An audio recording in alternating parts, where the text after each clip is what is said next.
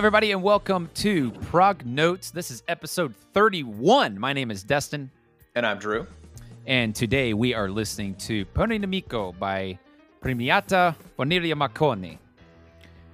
Or PFM. How did I do? Was that good? That's okay. Okay, it's whatever. I gave it my best run.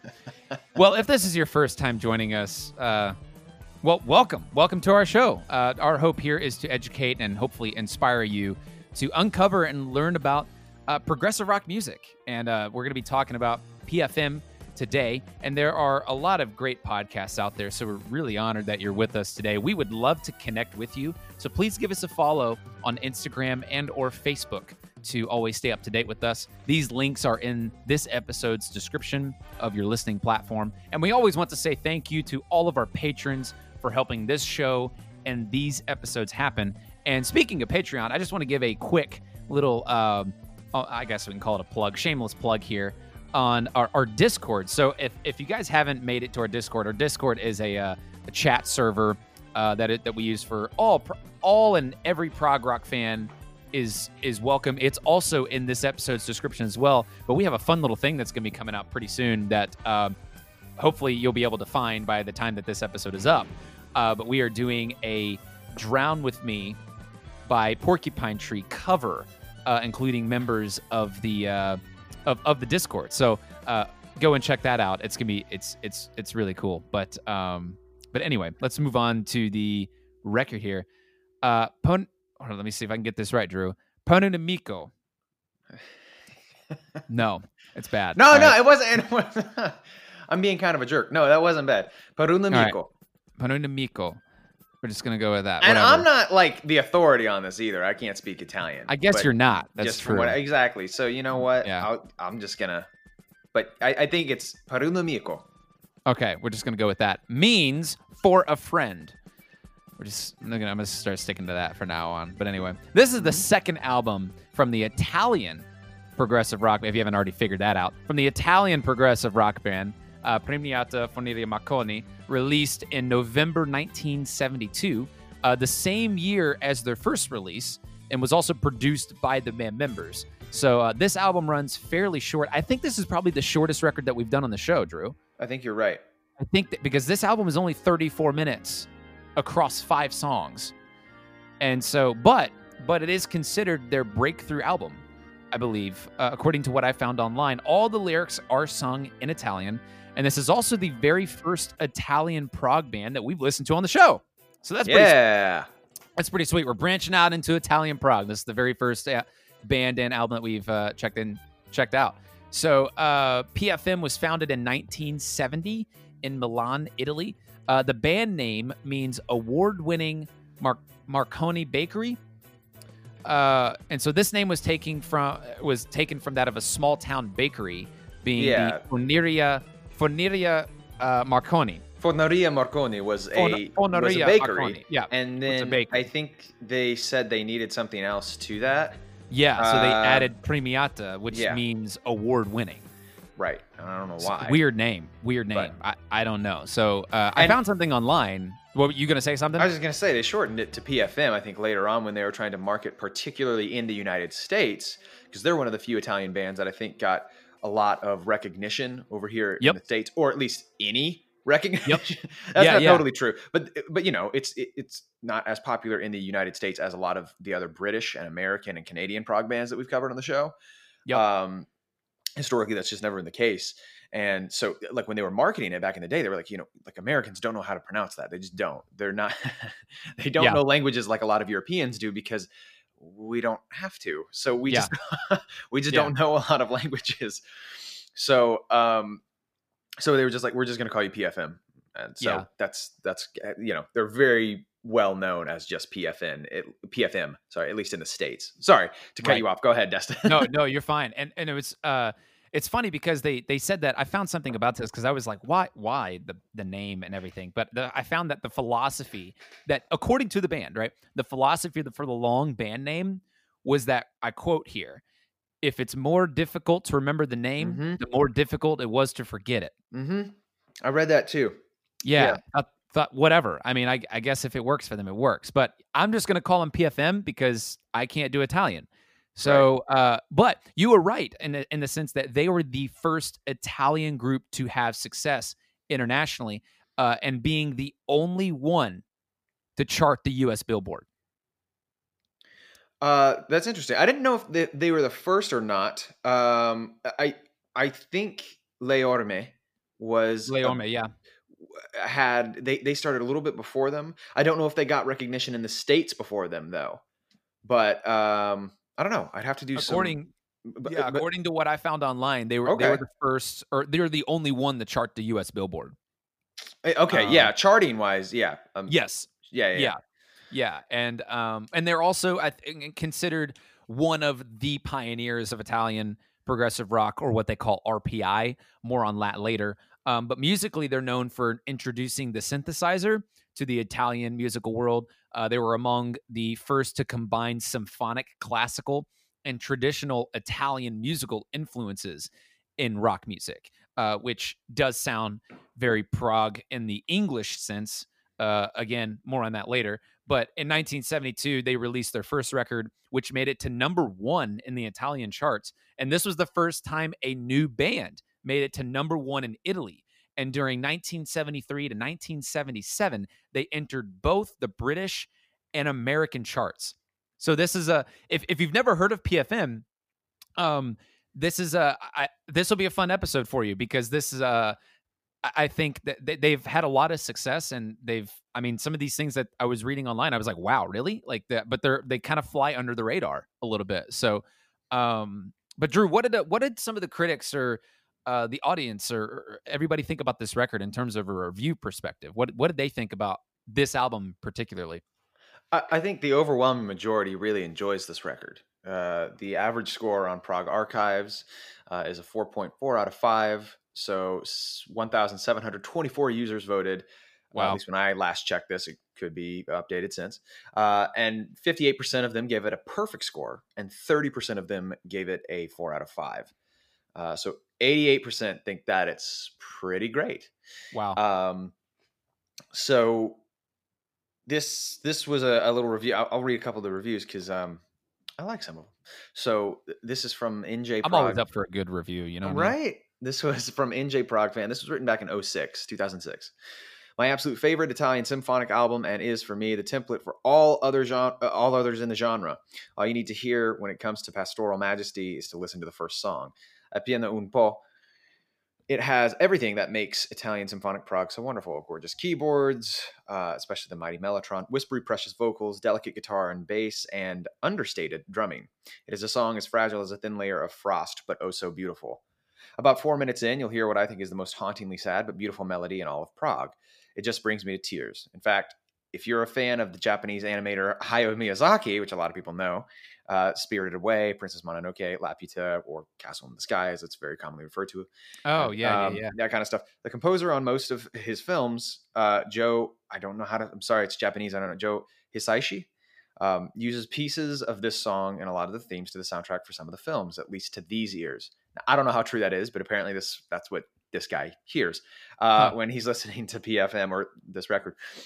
Anyway, throughout this whole album, there's not one note that is misplaced or out of tune. It is so meticulously recorded and performed that when played aloud, you hear things you'd never hear if played on a lower volume. And yet, it's still delicate at higher volumes. It's not all pastoral, mind you. Generale is a rocking instrumental with Kansas-like violin work, and the album ends on a dark note. If there's any negative I can think of the album, it's the rather short overall length, as you previously stated, Destin. So if you're planning on diving into the genre, I would like to recommend this album as your first, one of the greatest prog albums from any country, bar none. Shoot. I can't help it. Yeah, bar none. I can't. You just can't help it. I have to agree with that in terms of, and I'm going to tie it back into the kind of an introduction of Italian prog, or RPI. If you've never been introduced to Italian prog, I think this is a very quick, concise, but condensed, but also really, really good prog album to start with. As it be, it's not it's not like a monolith or monolithic concept album, or like The Wall or something like that. This is just good music, 34 minutes, and it's just an easy introduction into the RPI world. You know what I'm saying? Yeah, absolutely. I totally agree. There's another review that was also written in 2006 by Atkin Ghani. PFM, together with other historical Italian prog bands, helped to establish a remarkable and auspicious progressive musical subgenre, demonstrating also that Italy needn't rely only on old Tarantella-like tunes or the sometimes boring San Remo festival style of grandiloquent songs. Musicianship is outstanding, singing and playing are high, as usual. Italian vocals give a special touch to these songs. There are great themes being developed, and when it seems that all juice is extracted from the fruit, a surprising note or tune appears to stupefy us and take us to an almost dream. So I liked what he had to say about that. And yeah, just kind of a very brief overview. All Music gave it a 4.5 out of 5. Wow. And that was the official rating, and the user ratings voted on by other people were about the same. It was about the same, 4.5 out of 5, roughly. The official review, written by Robert Taylor, has some things that I have to agree with some of the comparisons he makes. He says the diversity, complexity, and integrity of the music here is as fine as anything produced during the early 70s from other prog rock giants such as Yes, Genesis, and King Crimson. The lyrics are in Italian and, while used sparingly, make a valuable contribution to the session's integrity. The music is constantly shifting in style, tempo, and tone, but held together by recurring themes. Mauro Payani's, Payani's? I don't know. I see, this is where I didn't look it up. Your guess is better than mine. I know. Payani's airy flute is the perfect antidote to Franco Musida's aggressive guitar. While, see, these are all names I don't know. Dude, I know, Flavio man. Primoli's keyboard work. Sorry. Keyboards, yeah. Primoli's keyboard work rivals that of contemporaries such as Keith Emerson and Rick Wakeman. The music ranges from avant-garde to hard rock and everything in between. Always intelligent, but without pretension, this is progressive rock in its most literal definition. That's good. Yeah, that's good. Dude, the keyboard player, 100% agree. I do too. This guy is incredible. Yeah, we can get to this more later on. Maybe we'll forget, but yes, he's incredible. And it's like super overlooked because you think of the prog rock giants and like Keith Emerson, Rick Wakeman, and just like what he mentioned there and everything. And man, this guy is definitely he's at their level, dude. Yeah, he's at their level for sure. He's at their level. And that's exactly it. Yeah, that's hard to achieve. But yeah, he should definitely be lumped in with this group of, these virtuoso. He's definitely a name that I immediately started looking up as soon as after I heard this record. Yeah, he was him and the drummer, and I'll get on more of that later too. But him and the drummer Franz Di Cioccio, they're incredible. Like incredibly understated, but also it's just because of I don't know. I guess it's just the exposure that they have in America now. I feel like they were probably relevant then, but I don't think that they've kept their relevancy. I don't know if that's the word. Relevance. Yes, their relevance. Thank you. I don't think they've kept their relevance in America after the time of at their height, which I think was at this period. And correct me if I'm wrong. You probably saw this when you were looking at the reviews, but I don't remember them having other records that were kind of at this point. I think like the first 3 records that they did, the one that they did before this, their first record, this record, and the one after were kind of like the golden 3. It's what got them notoriety. It's what got them notoriety, and people were starting to pay attention to them. So I think that's probably why it's looked at the most. And this era is, and it's also during the era where progressive rock in general was burgeoning, right? These were the golden years, not just for Italian prog, but for prog in general. Prog all over the world. Yeah. Yeah. I mean, this was when people were starting to be like, whoa, this is really cool. We're incorporating some new elements into this rock genre. And there seems to be a common thread with, some classical influences and the keyboards being used and Mellotron being used more. And the playing is a little bit more complex than typical standard blues lines, and you're incorporating a lot of things in here. And that, people say the first prog rock record was in the Court of Crimson King, so it was around then. And I know we did Sgt. Pepper's, where I think that's where it really kind of started, to be honest. So if you haven't checked that out, I think that's episode 5. Is that our episode 5 is in the Court of the Crimson King. Episode 4 is Sgt. Pepper. Sgt. Pepper. Yeah. Anyway, both of those records. So I think this was the time in general where there was a lot of focus on that. I think that's why it gets more attention as well. Yeah. But even from the reviews perspective is what I was really going at, is kind of like, I think that the ratings tanked afterwards. I think like they according to what I saw in some forums and stuff like that, they were like, hey, best PFM albums to check out, because they're still active today. Like they still do stuff. They're still around. And they're still doing stuff. So they went through all the 80s and the 90s and into the 2000s. So they have a lot of records. I couldn't tell you how many to be exact, but according to what I've seen of people talking about, like, hey, I want to check out a PFM record. Like, where should I start? Or like, what are the records I need to check out? And everybody's just like, listen to the first 3. It dropped off quick. Like, it got bad quick, apparently. Yeah, and this we only reviewed this record, so I haven't been through their whole discography. Yeah, so and granted, I have not heard those records. Right, So... I can't say if I agree with that or not, but exactly. I mean, it very well could be. I mean, a lot of bands change, and a lot of people don't like it. Crud, I learned to love 80s Rush, but at first I wasn't a fan. I didn't like it to begin with. Right? And same with a lot of their other fans. I mean, you look on their documentary, and some of these hard rockers really didn't like the shift they made in the 80s with the emphasis on keyboards over the kind of hard rocking, almost super blues influenced early stuff they had. And crud, I'm not a huge fan of Yes's 80s stuff. I'll just be honest. Like, it's not bad, but I personally would not compare it at all with the caliber of music they were making in the early 70s. Yeah. But that's just me. I mean, and everyone has their opinion and everyone's entitled to it. I think this was a very well-received record. Let's put it that way. This record, this turned people's heads. Yep. The average score on Sputnik Music, out of just 147 user ratings, was a 4.3 out of 5. So I think most people, when you're looking on like music review sites, typically they're really impressed and they think that this album is worth listening to. Let's put it that way at the least. I mean, just music in general, not just prog rock, Yep. Just in general, I think most people would say that this is a really interesting record and you should check it out. Yeah. But definitely. I also saw in a lot of the reviews, this is something we'll get into later as well, just kind of with their history and everything. We were talking about in the United States, they were referred to as PFM more so than Premiata Forneria Marconi.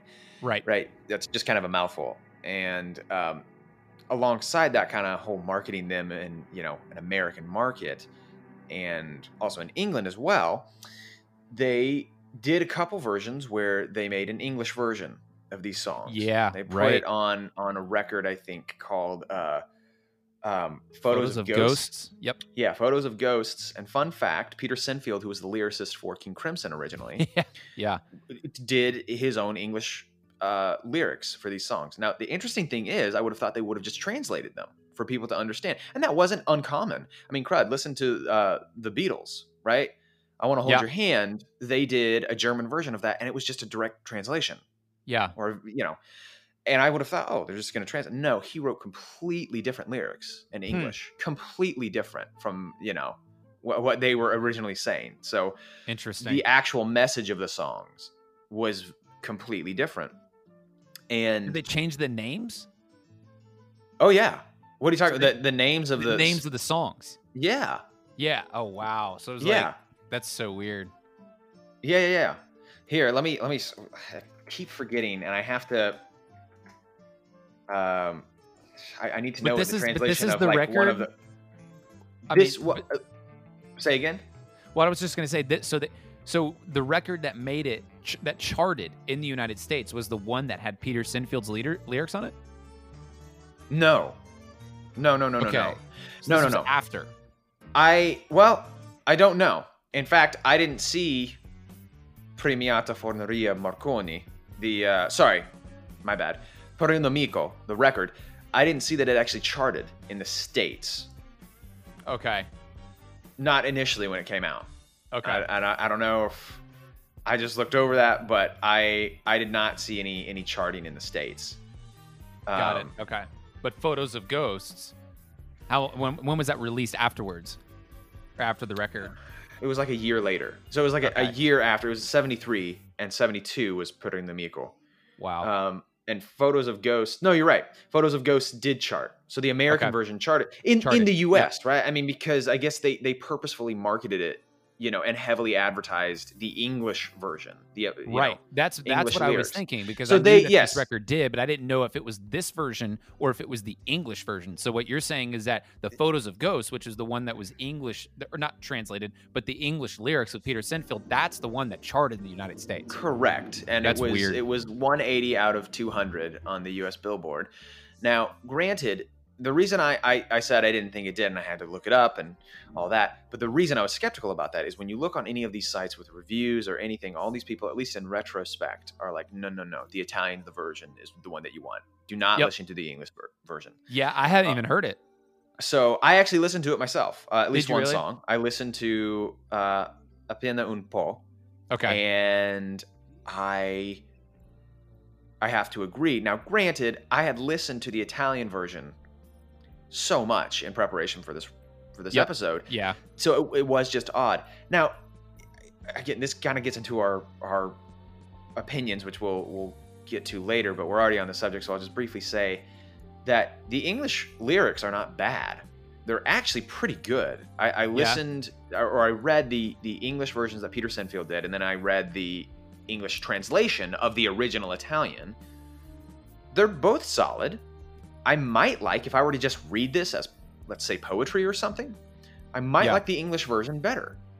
But when listening to it with the music, there is something about the quality of the Italian language that gives it a bit more character and gives it a bit more heart, to be honest. And maybe that's just because I'm not used to Italian, so it seems kind of exotic and new and interesting. Who knows? There's a lot of the language itself is just a pretty language to do this. Yeah.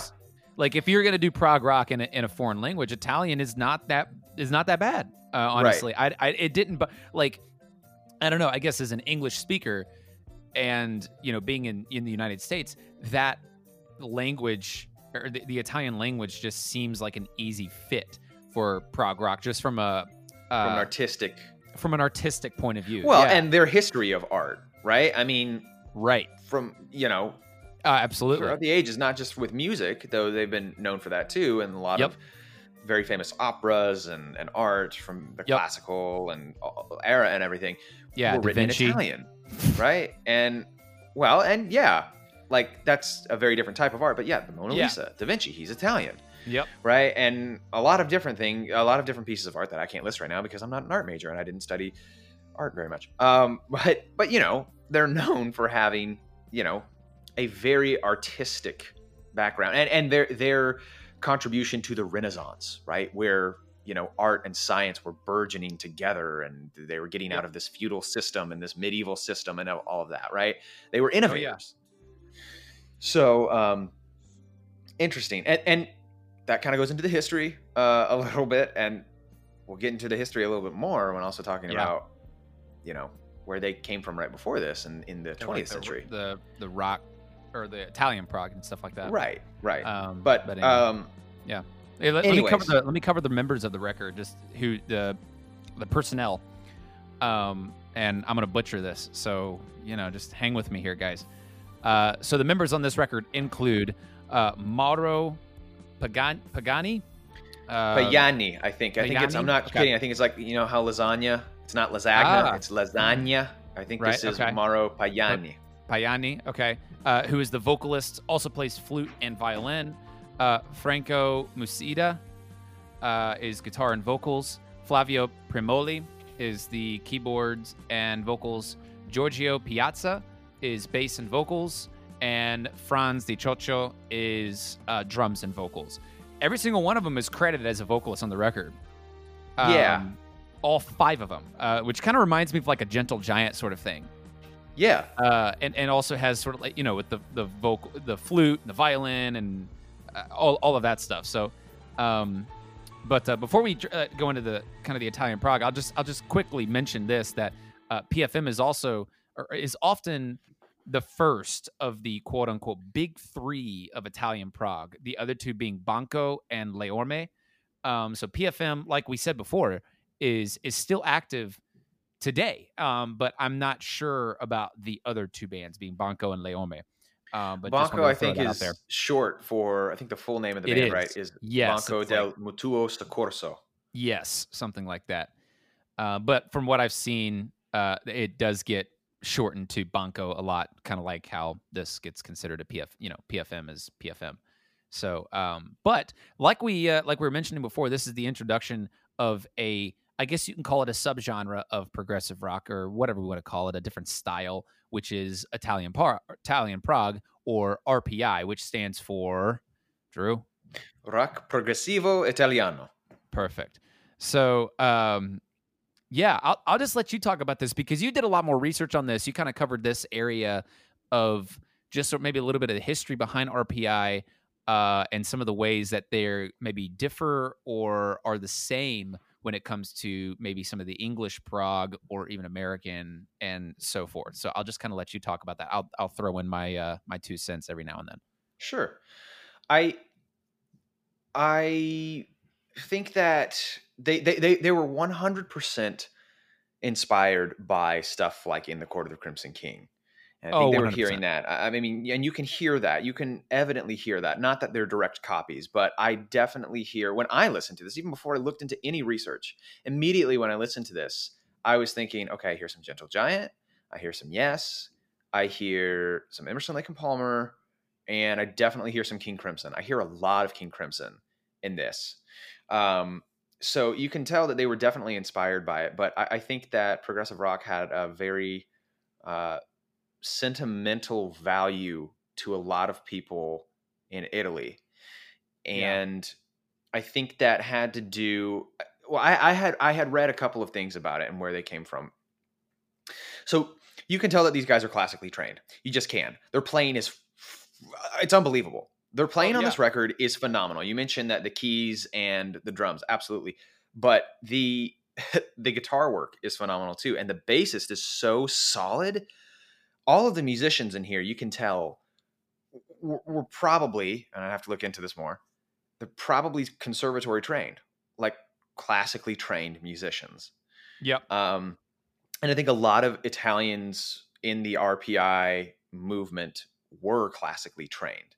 And I think that's a big element in this type of music is there's a lot of classical influence in there because that's what they were used to playing for a long time.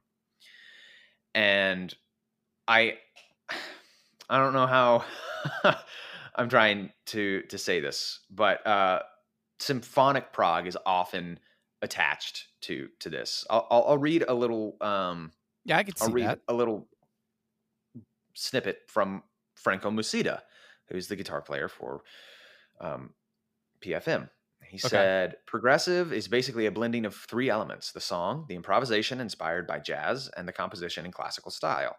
This cocktail is interpreted in different ways in every country. In England, for instance, Celtic, rock, and blues influences prevail. In Italy, we have to cope with our classical tradition, the melodrama, Respighi, Puccini, Mascagni,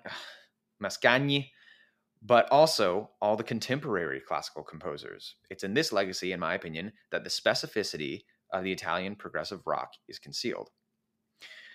So, they have a lot of classic composers as an inspiration for them. Sorry, you were going to say something?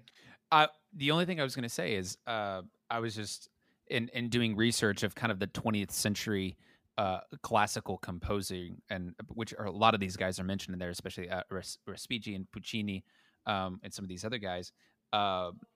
Which really got attached to Romanticism, which was provoked in many European artistic, areas around like World War I and stuff like that. But I think there was one thing that really held weight when it came to the style of what these guys were like and what they were drawing from. And let me see if you can take this. I'm looking at this right now. I want to read this, and I'm going to see if I can try and find, because I think it'll give maybe some context to what they were pulling from. So yeah, they're pulling from the contemporary classical composers of Italy. How would people describe those classical composers? And this is something that I found online that said that let's see here. In spite of its lingering popularity with opera goers, died in the First World War, romantic music in Italy, however, cannot be said to have died under its own weight. as one might say that the overlong and over-orchestrated works of the late Romantic music in Germany that gave way to minimalist music, but abstraction and atonality and simply, quote, difficult music did come to Italy after the death of Puccini, which is one of the guys that he mentioned in that quote that you read there. Among the most important Italian names in the 20th century are music of some of these guys. It has a list here, and two of these guys that are you mentioned here, Mascagni and Respighi, or however you pronounce his name, are mentioned in this list. And so, which kind of ties into that sort of minimalist approach, which I found to be very interesting when listening to this after finding that, because it really isn't the way that they compose things. It's just this beautiful texture of layering.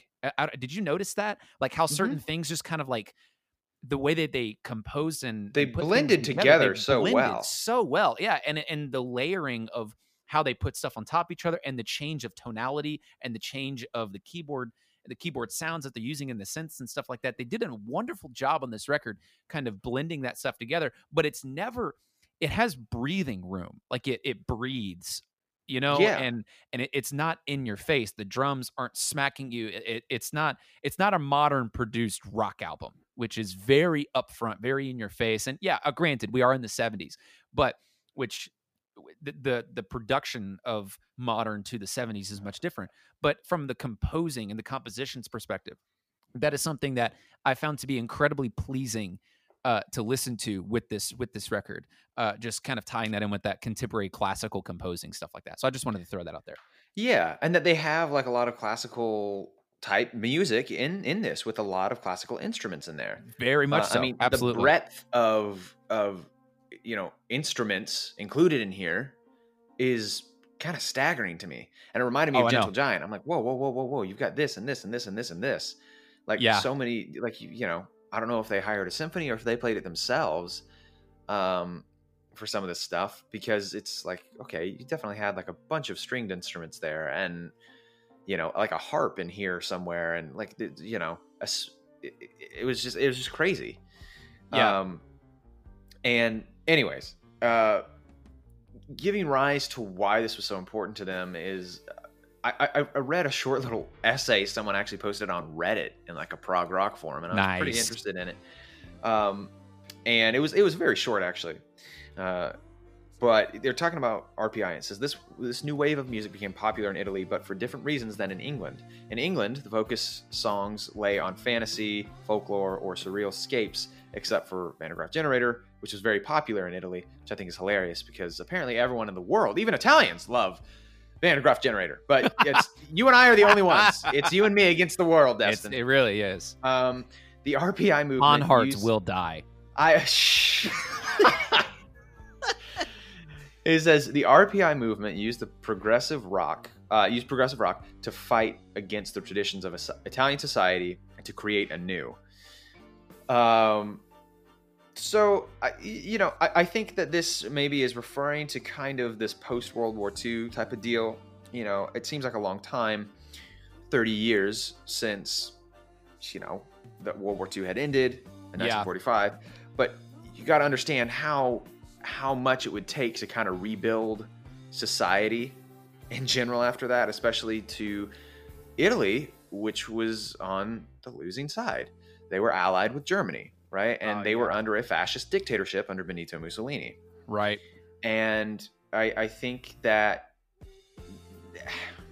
I mean, being a country that lost and was under a grip of a totalitarian state for so long, it's going to take them a little bit more to adjust to a kind of freer way of thinking.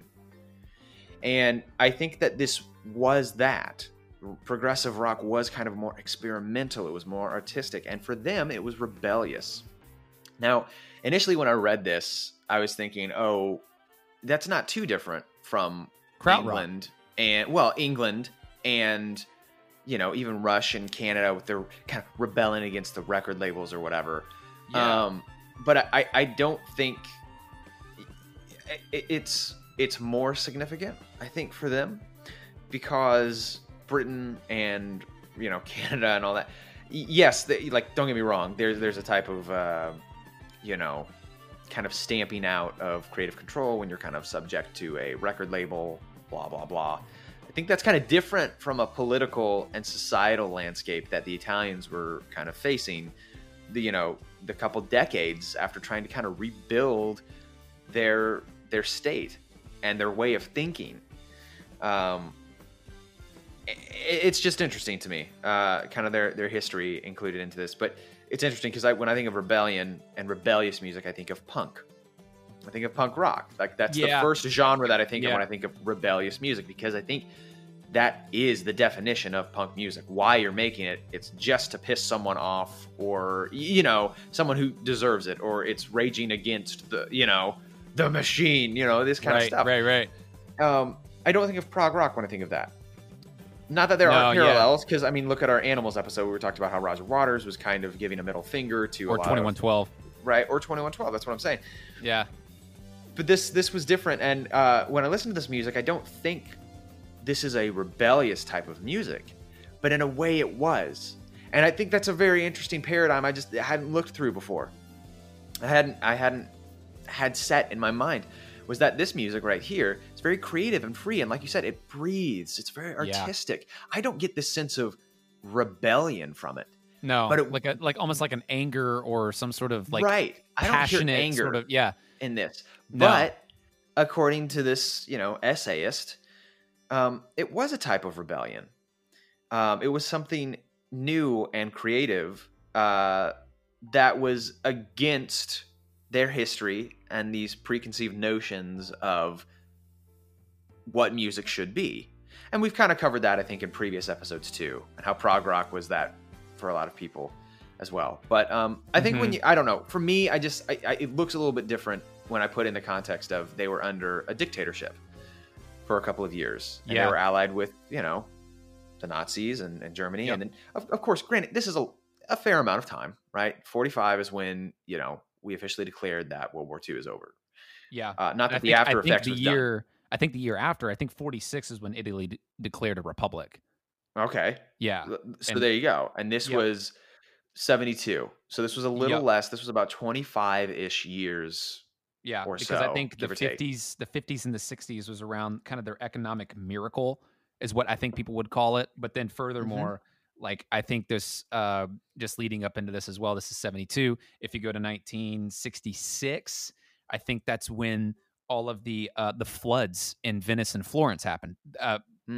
I don't remember because they're from Milan, so I don't know if they lived there when they were recording all this or whatever. I could go and look up the studio that they recorded this stuff at, but I don't know if they got affected by that. But certainly the country was affected by that. Right. Well, and I always think of, I just, this is kind of, I guess, a narrowed way of thinking. But I always just think of, when I think of the counterculture revolution, I always think of just America or Britain, particularly like America with like hippies, peace, sexual exploration, doing drugs, all that kind of stuff. That was the counterculture revolution going on during, this kind of like Red Scare stuff where it's like communism is the worst and blah, blah, blah. Yep. And, this kind of militant outlook from, a governmental standpoint against something, again, like communism, or even thinking freely. Because when you do that, you're going to, let's think of like The Crucible, right? That was a play, right? That was a play written by Arthur Miller, right? And this was in the 50s, and this was supposed to be kind of a parallel to the Salem witch hunt, right? Yeah. So it is the Salem witch hunts. That's the backdrop of this thing. But it is supposed to be a parallel to McCarthyism and the Red Scare in the 50s and 60s, and how everyone was saying, oh, you're a communist. We're going to take you for questioning. You are a threat to the nation and to our security, blah, blah, blah, because the Soviets are communist and you're going to give them information. They're going to nuke us and we need to nuke them.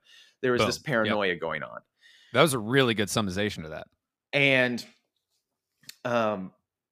so anyway, the counterculture revolution was these younger people being like, no, don't do that. And, this is stuff that a lot of people know, but I always find it interesting. In fact, I've always said that if I were to go back in time and visit like a certain period, there's so many amazing periods in history, but I would be super interested in the 1960s in America.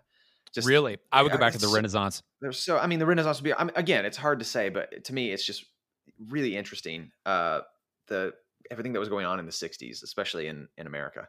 Maybe just American history. Let's narrow it down because we're a pretty young country. So that helps.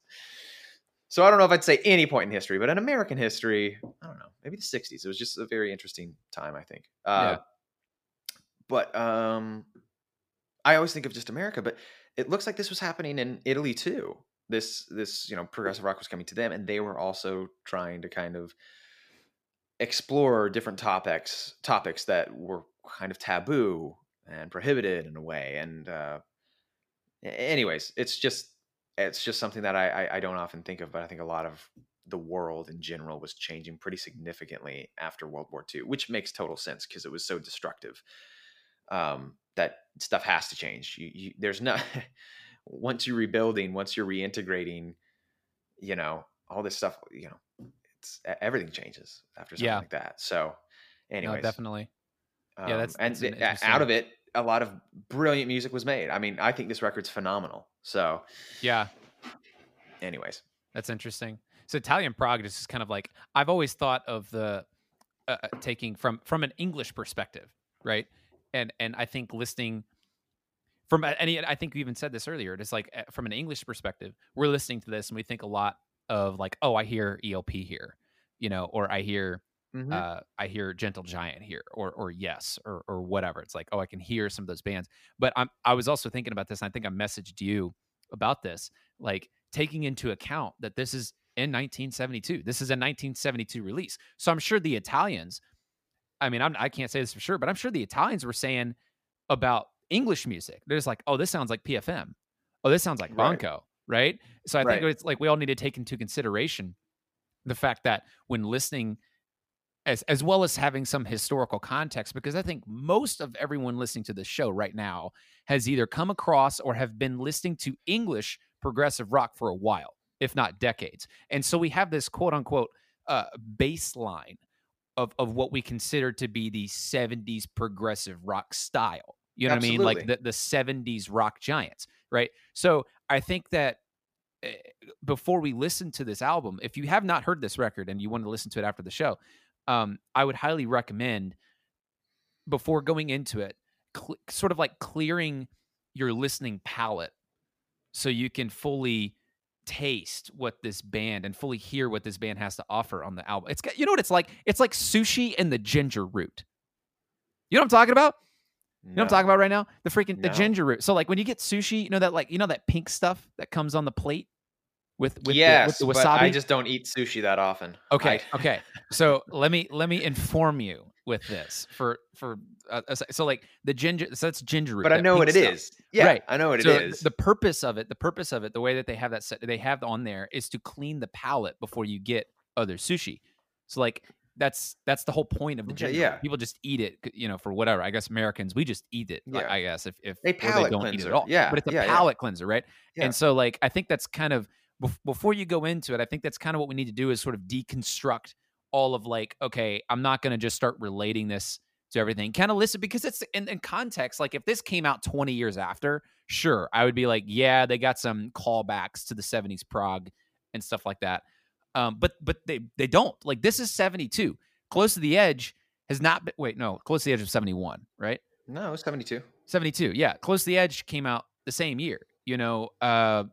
In the Court of the Crimson King had only been out for 3 years or something like that.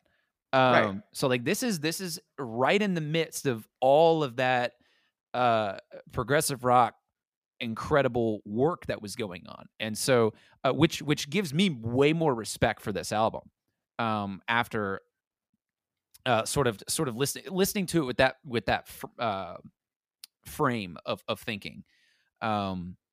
So anyway, I just wanted to throw that out there. Yeah, no, I totally agree. This is, again, I think it's more symphonic than any other group, and I can understand why people would attach symphonic prog to this. I think one thing I really enjoy about this record is it's very dynamic. Definitely, dude, absolutely.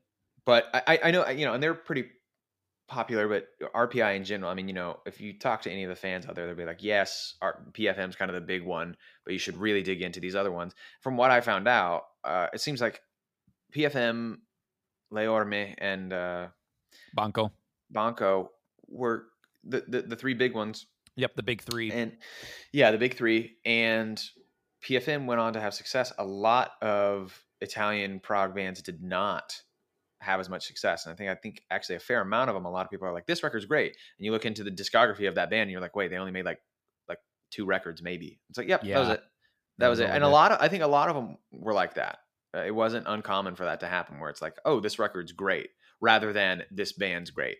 If that makes any sense, simply because of their longevity. Not that the band wasn't good, but it's like, oh, this record by this band is great, but they were pretty much around to make that 1 or 2 records, and that was it. Yeah, that's interesting. They kind of fell into obscurity. But, people who are really into RPI, really into Italian prog, will say, you got to check out this one record by this band that only made this 1 record.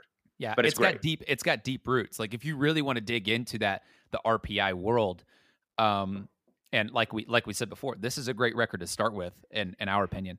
But it's got deep roots. Like there's a lot out there, like a lot of bands and that I've seen. I mean, I didn't even hear all of them, didn't hear any of them really. But I just know that they're out there because I saw people talking about them and on the forums and on the the prog archives and just all over the internet and stuff like that. There's a lot of albums and a lot of music to check out in the RPI world. Right. Hey, flash question for you. If you had to pick a big 3 of English prog rock bands, who would you pick? Ooh, that's tough. Yeah, you're putting me on the spot. Here we go. English. For English. Genesis. I'd agree with that, yeah. I'm trying to think of all the different ones.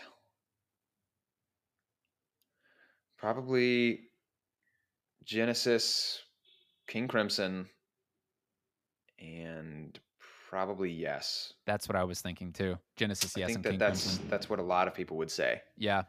But I mean, there's also like the big 3 that historically and kind of factually you would say, and then the big 3 that you like the most. Yeah. So I think the biggest were probably Yes, King Crimson, and probably Genesis. Yeah. I mean, ELP was big and so was Gentle Giant, but yeah, I think that ultimately maybe shaped it a little bit more or something. Yeah, I agree. They were pioneered it a bit more. But. Yeah, that's great. I'm going to play one of these songs in here. I'm going to play Il Banchetto. Il Banchetto. I read on a Yes forum, Yes fans talking about prog rock. Someone didn't really care for the term RPI, or rock progressivo italiano. Oh, really? People don't like subgenres? Is somebody else not like subgenres? Huh? And labels and all that. But I thought it was interesting. It's something that we've kind of discussed on this show before. And I thought this was interesting. Someone had said, I understand that it's a legitimate category, at least to many, but not to me. And yes, I'm aware of prog archives and their designation of a subgenre called RPI. Like I said, lots of countries have had prog.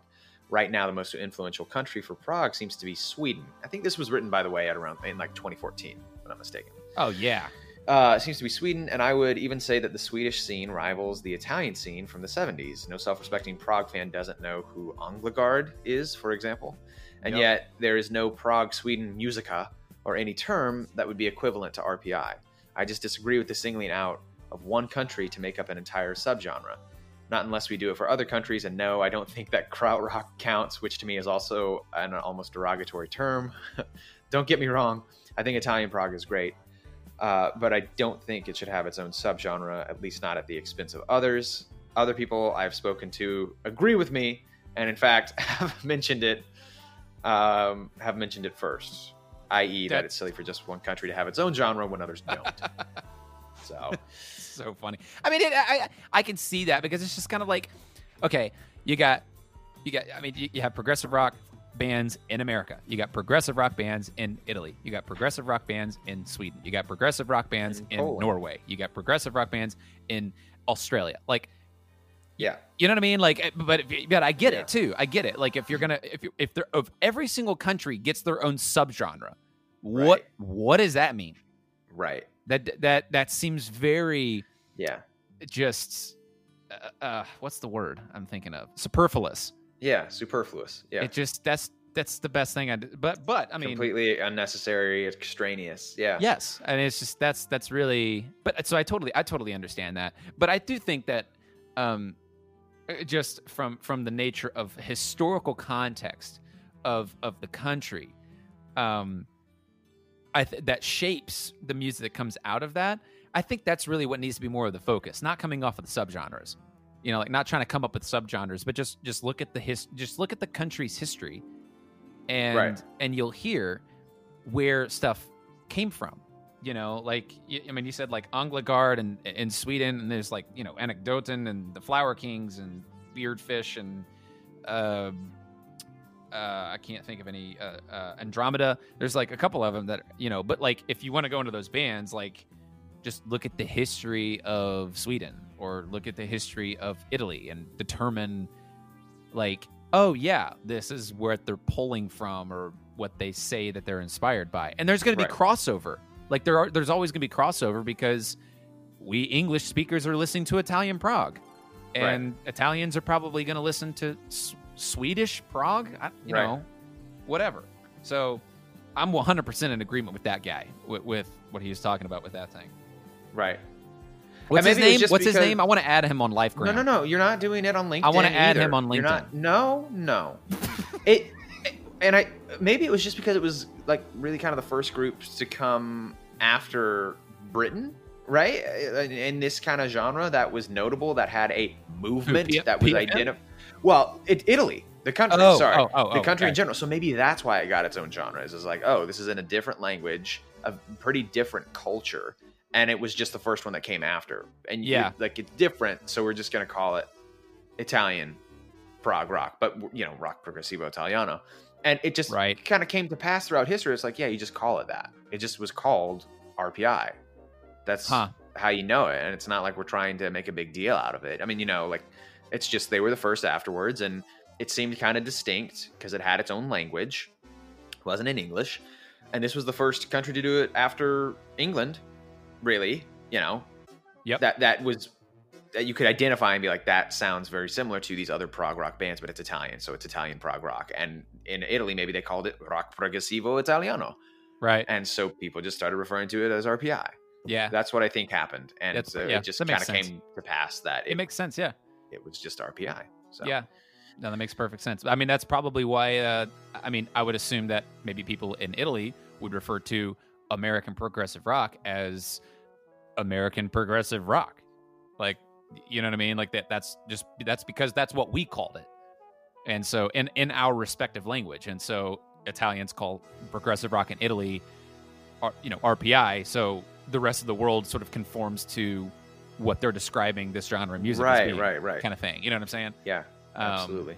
But yeah, the sound of like we like the sound of this music and the sound of RPI. What would you say if you had to give like a brief summarization of what to expect musically from this genre? I'm not even going to call it a genre. I'm just going to call it from RPI. You know, how would you explain it to somebody? I would say very dynamic, but again, that's really just with this record in general as context, and you can't just take one record to represent an entire thing. Sure. Yeah. So I would say, very dynamic. I mean, listen to the song we're listening to right now, Il Venceto. It's got a lot of different. This is a wild record. It's and there's a lot of different movements. It's very classical too. It is, and they incorporate some rock elements in there. But that's why I think it's very dynamic. Is there's some stuff that's kind of pretty out there and has some very modern instrumentation. Yeah. But it always feels like it has kind of this classical backdrop to it, even with the kind of more raucous parts. Yeah.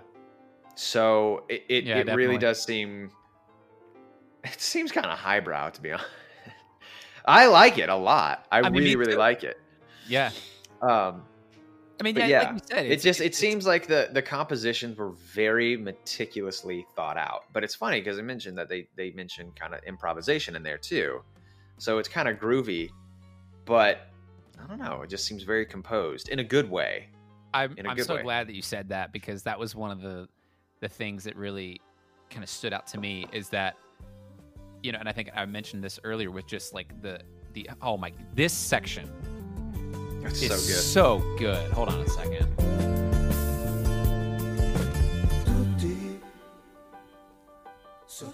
That reminds me of the beginning of The Lamb. That piano part. Okay, yeah. All right. Anyway, sorry. That section's so cool. But yeah, I'm so glad you said that, because the layering of this stuff and like how they put the instrumentations on top of each other and how everything is put together, there's just great soundscapes, and you know, which one has to have great mixing to help everything breathe so well, but two, you're right, like it's got to have very meticulous, well thought out arrangements. You know, I like this record a lot because it just seems well thought out with the different sounds used, which are a lot in 34 minutes, as well as the moods and the movements, like you were saying. Like they, I think there's a lot of material packed into just this 34 minutes. Yeah. It reminds me of the Chon episode that we did with that record with Grow. And like, there's just a lot of stuff thrown in on this record, but kind of the opposite end of the spectrum. It's not nearly as in your face as far as energy is concerned. Oh, most definitely, yeah. And so, and another thing I noticed as well is that they don't really play around a lot with time signatures and stuff like the English bands were doing. But it's much more nuanced and has a lot to offer, like between the lines, if you will. Right. You know, it's really bright.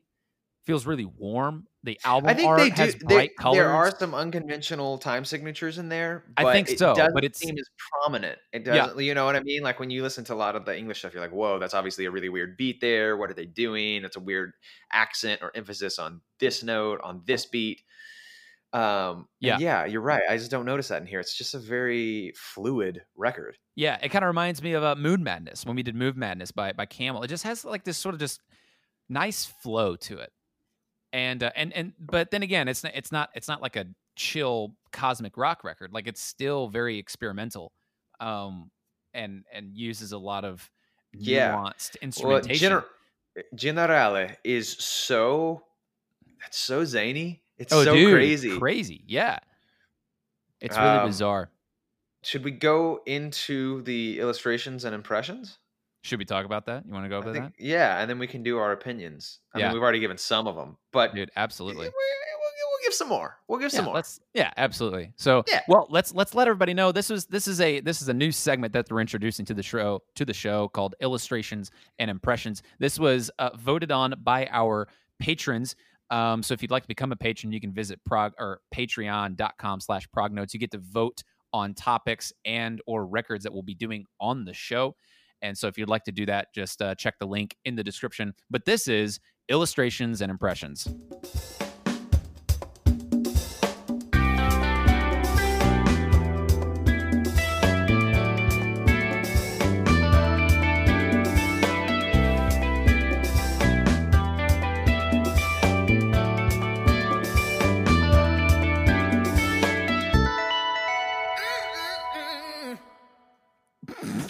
Yeah, that end.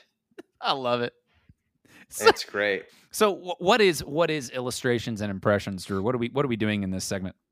We're talking about the artwork, and we're giving our impressions on the artwork, which I think is actually really fun. It's a fun idea to do. I like this. Yeah, we've talked about artwork on some of the records on the show before, but it's really kind of it's been kind of touch and go. There are some episodes we kind of emphasize it more, and other episodes we don't. But I think this is kind of a cool segment. I'm glad we're doing it. Yeah. So, and this is we have not spoken anything about the album artwork between you and I. So this is just going to be one of those things that we'll just see how this goes. I'm interested to see what your thought. But obviously, if people are if you haven't, I don't know if anybody's listened to the episode and you want to pull up the album artwork as we talk about this, and just your thoughts and your impressions on this album artwork. But how would you, if you had to take 3 words, I know I'm using this number 3 a lot, the big 3 word, whatever. If you had to use 3 words to describe just what this album artwork depicts, because it's quite wild, in my opinion. It doesn't really seem to make a whole lot of sense to me. But what would you use, or how would you describe this album artwork in 3 words? You're putting me on the spot again. 3. Paradoxical. I like that. Comforting. I'm trying to think of the 3rd one. Yeah. Comforting and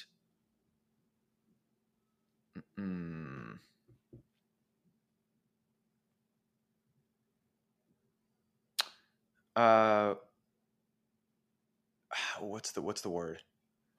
I don't know. Get a synonym for it or something? I've got kind of meticulous.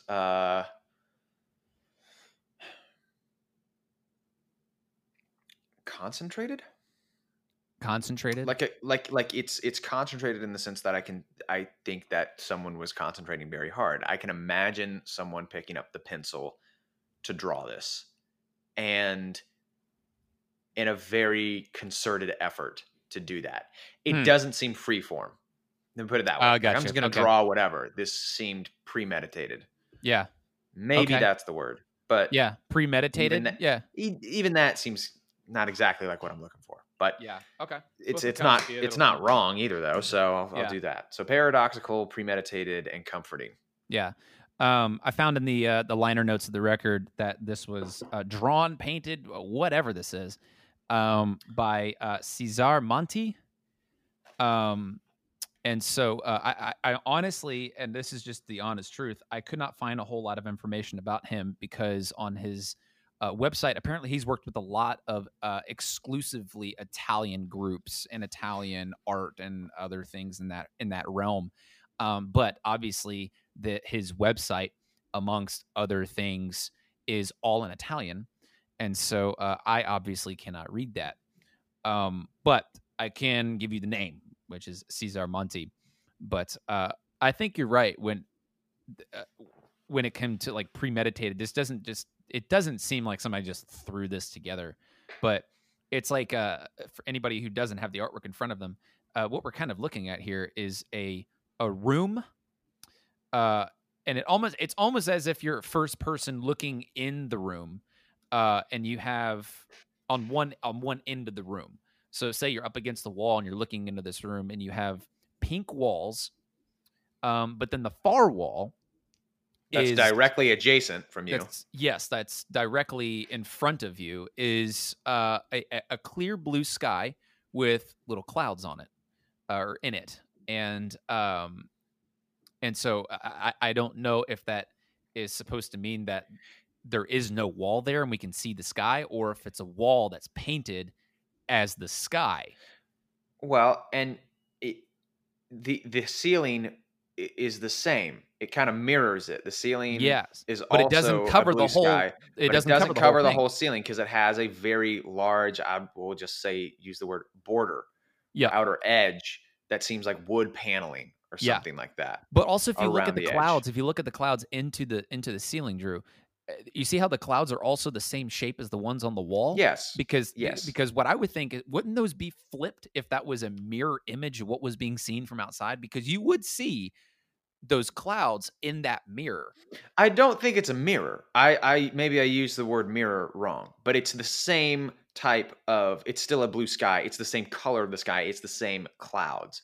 So it's almost like since it's the opposite wall and the ceiling, it's not a direct mirroring because they're perpendicular, not parallel to each other, right? That's what I was thinking it possibly was at one point, was like, is this a mirror? Because is it trying to tell us that we're mirroring what's from like on the other wall, or if it's almost like a sunroof? Yeah, you know I think of it like a sunroof. Yeah. But it is kind of bizarre that it would have it on the ceiling and here. And who knows what's on our perspective, if we're like, if it's also the same on this side, or if it's pink like the two walls on the left and right. Yeah. It's really quite weird. But also in the center of the room, right? So no, and it's a fairly small room that we're looking in. There's a table.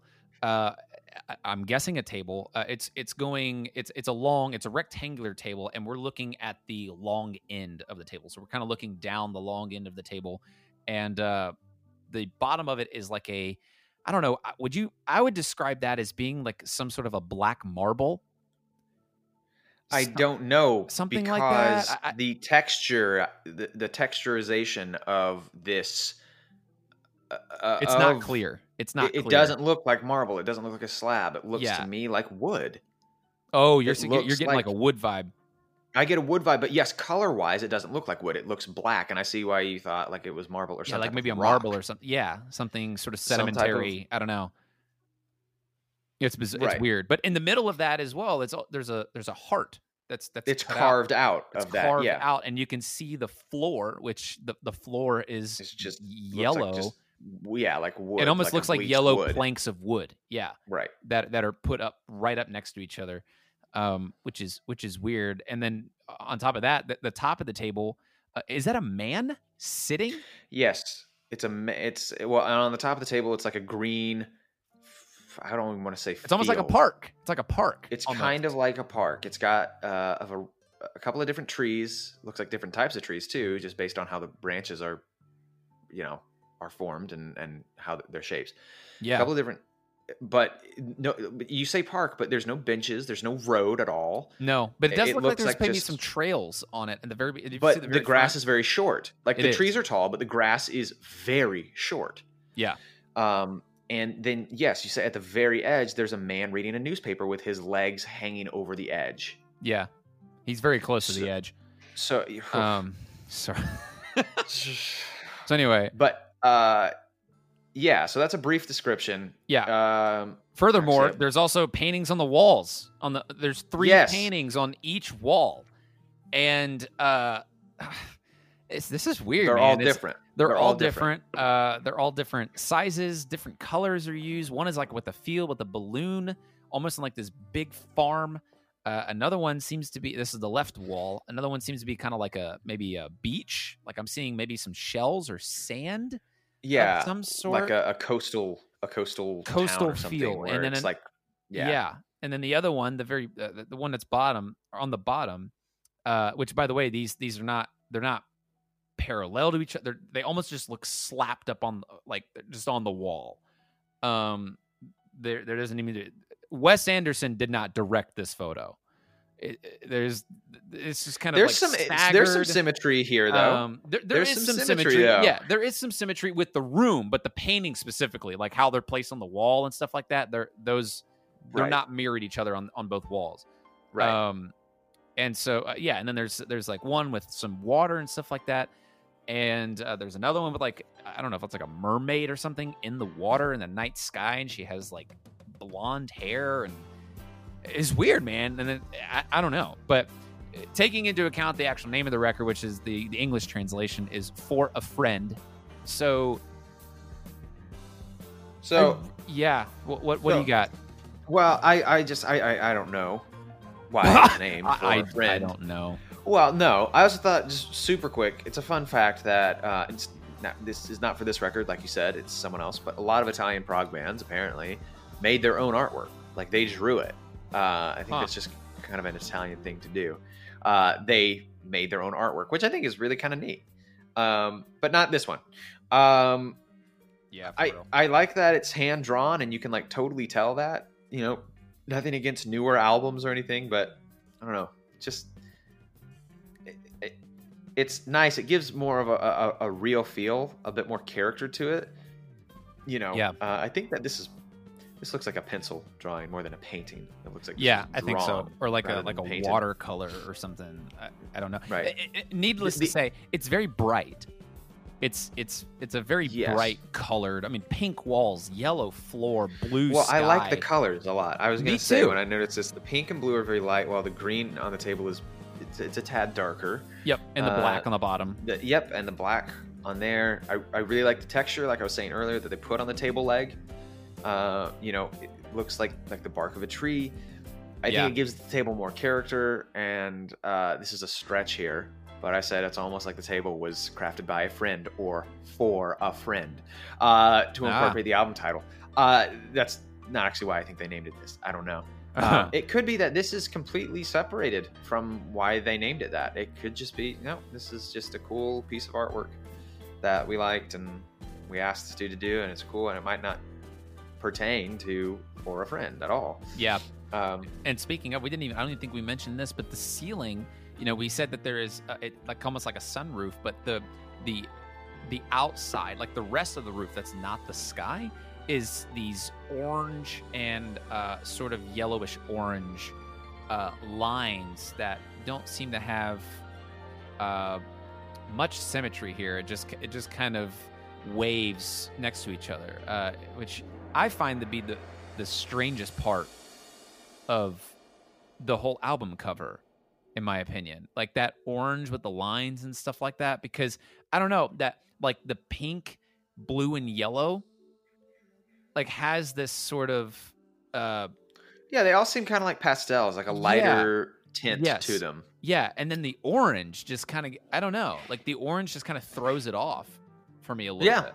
I agree. And so that's why I say, that's part of the reason I say it's kind of like this piece has a weird juxtaposition between, it seems paradoxical in that sense, right? That just kind of throws it off, and it gives this kind of bizarre thing. For me, it also has a weird juxtaposition between confinement and freedom, because the room feels very small and almost perfectly cubic.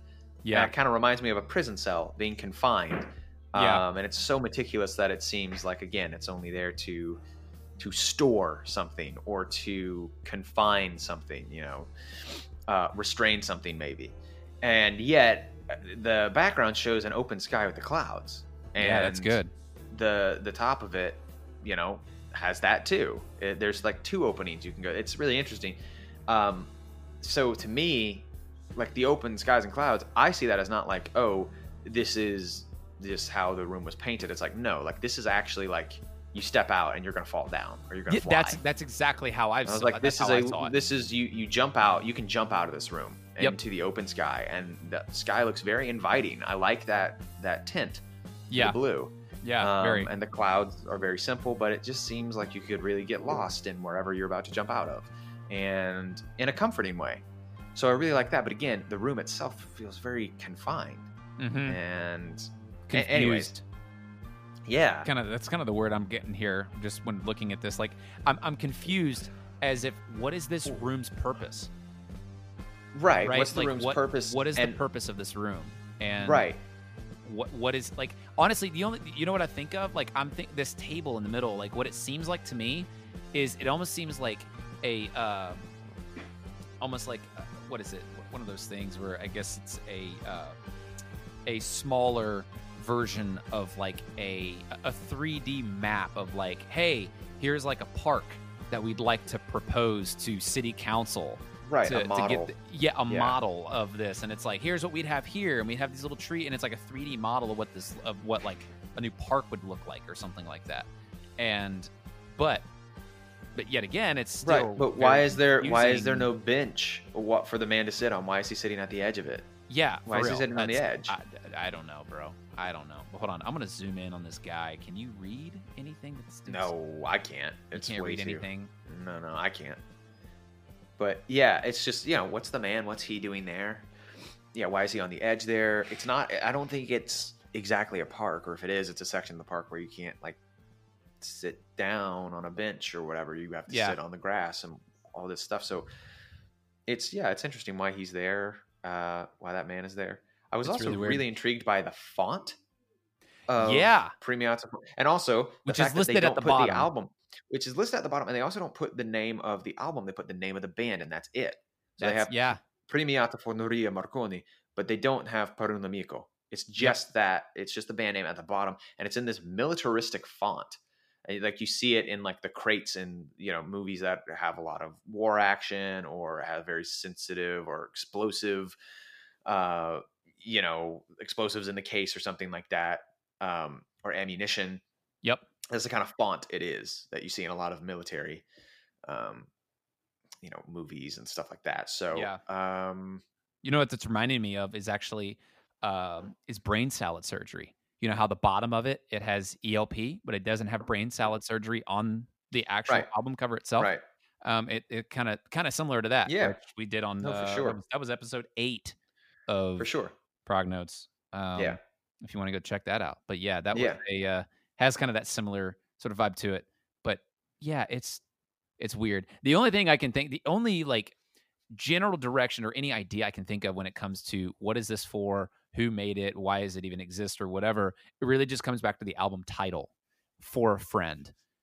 Like, it just seems like this is supposed to be a gift of some sort, or it's supposed to be just, I don't know.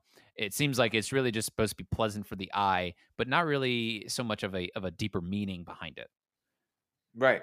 Yeah, exactly. That's all I'm getting from it. That's kind of like my bottom line. Yeah. I don't have a general takeaway. I just have a bunch of different impressions. Yeah.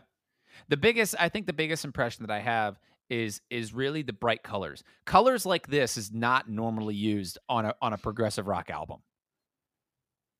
I can't think of any other progressive rock album. Yeah, a lot of them seem a bit darker. They're a bit darker. Yeah. I mean, I'm sitting here looking at my vinyl wall, and I'm looking at Animals. And I guess Selling England by the Pound has some brighter colors, but they're washed out. They're not as concentrated as this record. In terms of like the types of colors that they're using and stuff like that. Caress of Steel, I'm looking at that. Fragile by Yes, it has like that dark blue outer edge to it. Fly By Night by Rush, it's very dark blues once again. Power Windows by Rush is a guy sitting in a dark room. Days of Future Past has some, I think that's probably the closest thing to this that I can think of right now. Is Days of Future Past kind of has that sort of pastel. The colors in there look. They seem a bit more saturated though in Days of Future Past. Yeah, I would agree. This is a little bit more washed, but it's the combination of the colors really is what makes it interesting. So anyway, do you have any other impressions? No. That's it. Perfect. Well, that ends our segment of illustrations and impressions. Oh, we're doing it again. Okay.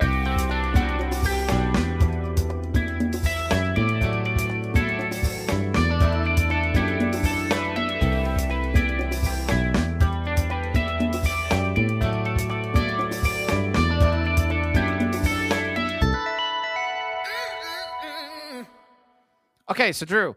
Fantastic.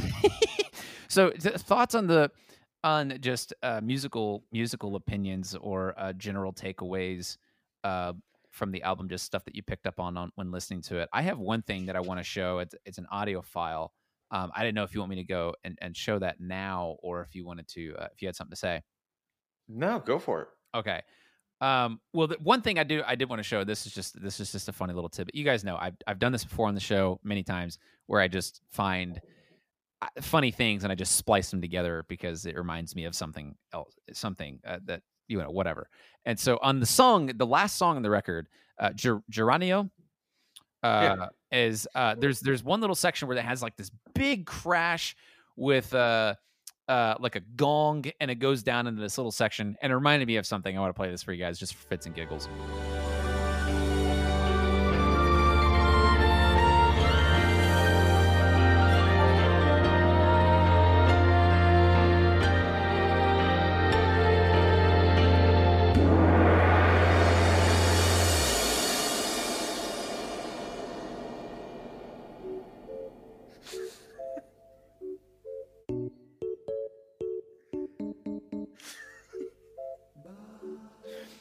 That's all I got for you. Jeez. That's all I got. It's just just the Wii music. The Wii music just pops up. Boop, boop, doo, doo. It's just the tone of it just kind of reminded me of that. But anyway, just funny little thing that I found. But anyway, one thing that they did on their first album, I don't know if you've heard it or not, Drew. But I have. You have? Okay. So one thing I think that they did on their first album was really expand the use of the violin on the record. And or excuse me, on this album. Record they expanded it this compared to the last one. Sorry. Yes. They expanded the violin. The first album had a lot of flute on it, which I heard a lot of Jethro Tull. I heard a lot of Jethro Tull in that with the flutes and such. But this record, I think, features the violin, especially in that section that I just played, features the violin really well. And it's what one thought that I had was that it's not like Days of Future Past, as I mentioned before, where the band and the strings sort of take this trade-off. Like, no, these flutes and violins are placed seamlessly within the music. And I really enjoy that because you can tell that they are a band member and not a featured artist or featured player that came in the studio to play a solo or something. It's like, hey, yeah, just play on top of this. Like, it's very similar to Gentle Giant, I think, where they play a lot of instruments and they seamlessly place these instruments outside of, I guess you could say, the nuclear rock band, including like flutes and violins and stuff like that. Just really gave it this very holistic feel to it, and I loved that. I'm a sucker for strings, so I really enjoy the violin, and that was something that I really enjoyed about this record. So yeah, that's I do too. I do too. I like the incorporation of a lot of different things. I mean, yeah, they've got, like you said, they've got the violin. They've also got mandolin. They've got classical piano. Yeah, they do have flute. They have an organ in there, big, huge organ. Yep. They've got harps. They've got a spinet, kind of like a harpsichord. They've got a lot of stuff incorporated into this record, and I really enjoy that. And yeah, that's why I can understand why people sometimes associate RPI with symphonic prog, or at least this record, because yeah, I totally see the parallels there. Yeah, definitely. Yeah, this was a fantastic record. There's a lot of material here, and I really enjoy it. And it's like you said earlier, the word you used was nuanced, and I agree. Yep. But it's funny because there's also some stuff that's not nuanced and very abrupt, like Generale. Like, that's a bizarre song. That is so wonky. There are so many mood changes just within that one piece. It's like raucous and kind of zany at first, kind of a fast tempo. It's got like this intense guitar riff with kind of this coarse tone, and then it gets pretty groovy, like this really smooth bass line. And the drummers really like the ride cymbal. I don't know if you know what I mean. Yep. During that, where it's just really smooth and very groovy, and they're all kind of locked in, and then it goes into this little like Renaissance march almost. Oh yeah, this flute and these snare rolls, and then they add like a little bit of the synthesizers to come in with that and everything, and then it goes into this huge organ section like a cathedral, and then like it just changes completely at 3:05. Then it just goes into this really choppy mandolin, yeah, and then violin comes in too, and it's just very different. Mm-hmm. And that's a good thing. It's also, I think, some people might criticize that and say that's too abrupt. There's no, I don't know. I've gotten used to it. Maybe it's just I've gotten used to it. Yeah. That type of deal. But like, listen to this and tell me that this doesn't sound like the very beginning of a King Crimson track.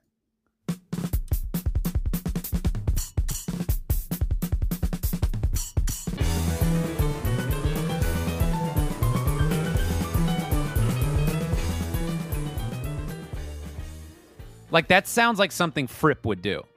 It really does. Yeah, it does. That totally sounds like something Fripp would do.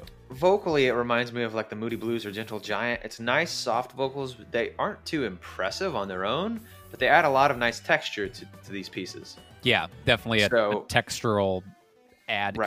kind of like Mood Madness and yeah, absolutely, kind of that sort of feel. Yeah, I totally get that. I think though, if lyrics are more of a determining factor in deciding whether you like a record or not as an English speaker, I think obviously this record, this album being spoken in Italian, it'll be a bit difficult to enjoy.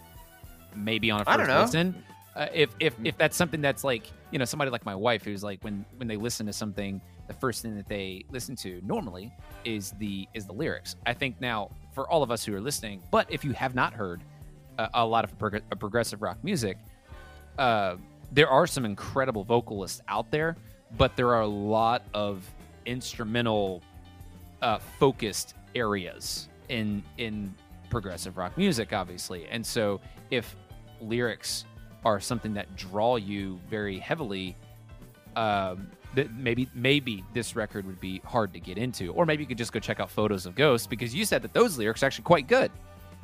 Yeah, if you've never heard it before. But yeah, and I don't think Photos of Ghosts is like an exact replica of this. There are a couple of other pieces that they have on there. Yeah. And in fact, I don't know if they included every single song from this record, but they included quite a few. And in fact, Il Banchetto, they kept the same. They did not write English lyrics for that. That one is still Italian. Huh. Interesting. Yeah. Yeah. It's just one of those things where you have to kind of like, I don't know. I think for somebody like me, the music draws me a little bit quicker than the vocals, but the vocals on this record are more of a texture, and in my opinion. Yeah, I agree. But they're quite nice. Like, they're pleasant, and yeah, absolutely. The guy's voice is very soothing. Yeah, if I may say. Yeah. May. Thanks. I appreciate that. Yeah. So, but ultimately, really enjoyed this record. It was a very, very good piece. It was a very good album. Yeah, no, it's a great. I think would it's a great recommend. Album. Yeah, I think the reviews are a definite reflection. Or I agree with the reviews. I agree with the rating on this album that you said it was like an aggregate score of 4.5 or something like that. Yeah. I absolutely agree with that. I think it's a phenomenal record. I think the drummer is almost like a Bill Bruford protege. He has like dude, go back and listen to it and feel it, and just listen to like some of these sections and these parts that he's playing, and even just the sound of his drums. It sounds like early Yes drums. But yes, also the way that he plays, dude, it's very Bruford. He's got some Bruford chops in there. With some of the stuff that he's doing, and the very syncopated. Like, it does a lot of syncopated snare placements and stuff like that. It's super Bill Bruford. So as a drummer, I really enjoyed his drumming on the record, as well as a lot of the textures and stuff like that. So it was really great. So yeah. Any last thoughts? No, I think we've kind of wrapped it all up. Yeah, that was really good. Highly recommend. Go check this record out. Go check out RPI, and tell us what you think about this record. So we would like to thank everybody so much for listening to our podcast. These are our prog notes. If you enjoyed the episode, learned something new from this episode, please subscribe. We would really appreciate that. Conversation, though, does not have to stop here. In this episode's description, you can join our Discord server, which is just a chat server for all of our prog rock fans and fans of the show. Feel free. It's free to come. We have an entire community of prog rock fans and people who love this type of music, that we just talk and we chat about the music that we love. And maybe you'll find a record from one of these guys in the Discord that you may have never heard before. I can attest to at least a lot of people who have currently experienced that. So you can also follow us on Instagram and or Facebook. You can join our free Prog Notes community, which will give you access to our monthly newsletter. And if you enjoy our content and would like to support our show in exchange for some great benefits, please consider checking out our Patreon page. Once again, all of these links, everything that I mentioned, are in this episode's description. So Drew, why don't you go ahead and tell us what our patrons voted on for the next record? You guys voted, and you decided on Land Animal by Bent Knee. So on January 15th, that's what we're going to be discussing. I'm excited. I've heard this record a lot of times over the last 3 years. It came out in 2017. Very new record, new band. I don't think a whole lot of people know about them. And I'm excited to talk about them because they have a lot to offer. And especially this record is fantastic. I'm looking forward to it. It's great. So join us next time as we discover the past, present, and future of prog rock. See you guys on Discord. Thanks.